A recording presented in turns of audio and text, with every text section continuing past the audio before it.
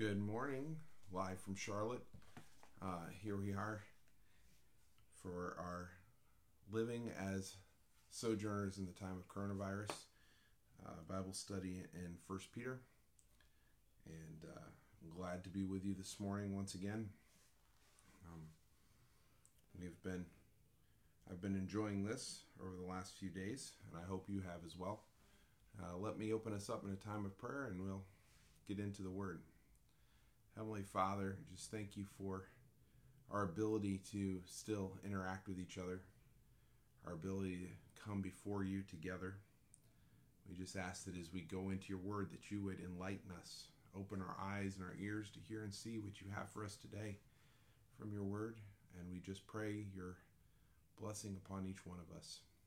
Be our encouragement, be our shield, be our provision. In Jesus' name, amen. Well, as I said, we're glad to be with you. We're here in 1 Peter chapter 1, and today we are starting out at verse 14. And as I mentioned yesterday, verse 13 through chapter 2, verse 3 are all kind of one long thought. So we've broken it up into several pieces here. And today's piece will be probably a little longer, but it's a thought within a thought, as it were. If you start out looking at verse 14, you can see that it starts out with this idea as obedient children.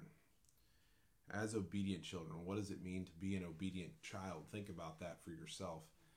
Maybe you have children of your own. Maybe you have nieces and nephews. Maybe you can remember back to when you were a child. But what does it look like to be an obedient child? Well, obedient child has respect and reverence for their parent, and they do what's asked of them, right? But Peter goes much deeper with this thought. He starts out by saying, obedient children do not conform to evil desires. Well, what are evil desires? Evil desires are, as he would say, don't slip back into old patterns of living to satisfy your own desires. Evil desires are those desires that don't conform to the pattern of Jesus Christ, to his desires, as he is the creator, his desires for us. It's interesting, though, because in the next verse, or even in that verse, it says, the desires you lived with when you were in ignorance.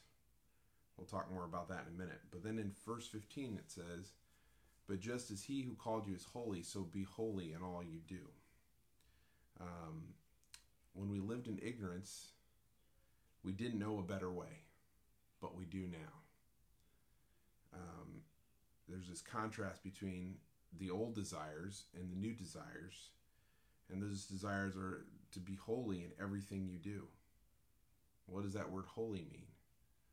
A lot of times we think of holy as righteous, as doing the right thing, but that's really not the same thing. There's similar ideas, but it's not the same thing. Holiness has to do with purity, and particularly the word that's used here, as every child becomes like their father.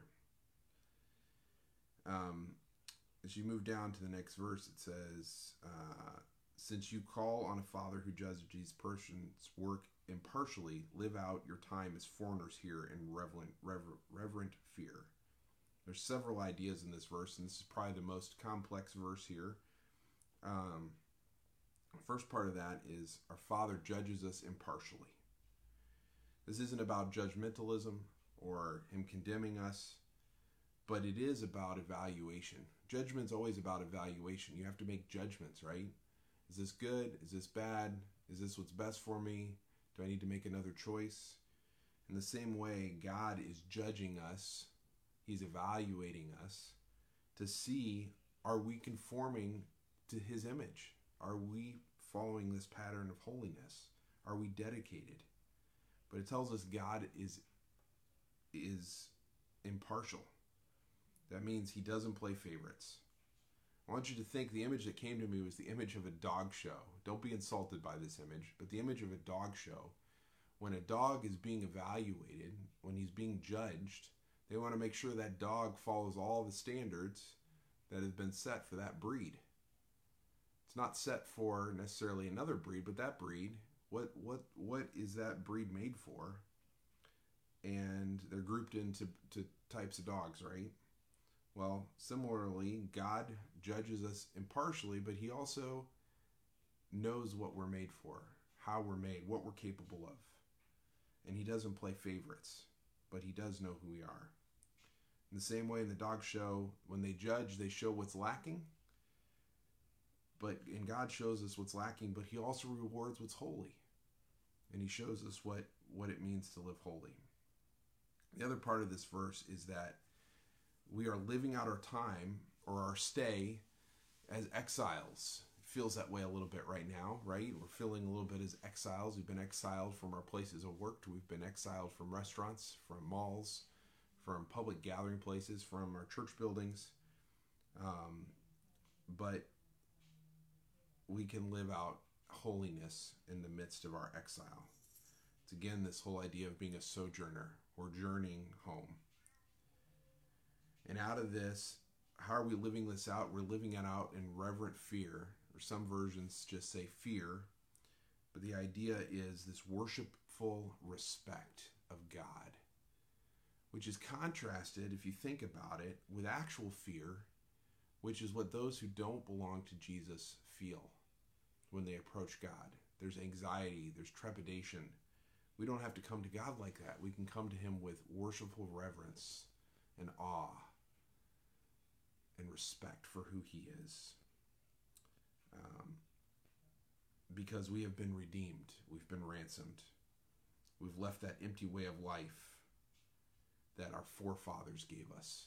I want you to notice here the contrast between the forefathers and our Heavenly Father. They've given us an empty way of life, but God has given us a whole way to live, where we become whole by him. And this all comes by the precious blood of Jesus that's poured out for us. He taking our sacrifice. That costly, valuable, no amount of money is sufficient blood. Because he is the only one that can pay the price of our sin. And it tells us that he's without blemish or defect. Again, this whole idea of holiness. We weren't bought with gold or silver that perishes, that loses its value, but we were bought with the precious blood of Jesus. We've been redeemed. This was God's plan from the beginning. And if we believe in God, he becomes our Father. In faith and hope, we trust in what is to come. So my question to you this morning is, how much do you look like your Heavenly Father? Are the spiritual genetics obvious? If you look at genetics, there's certain traits that are passed down from the father to the children or the mother to the children. But are those spiritual genetics, are they evident? Can we see the passing down? Is it clear that we're dedicated, that we're holy like God is? And my second question is how precious is the blood of Jesus to you? Do you consider it dearly beloved, of greatest value? Because it's the blood that cures all of our woes. It cleanses sin and all its effects, including sickness and death. And today, now more than ever, do we need a touch of this precious blood of Jesus to heal us, to give us lasting life. Thank you for being with us this morning.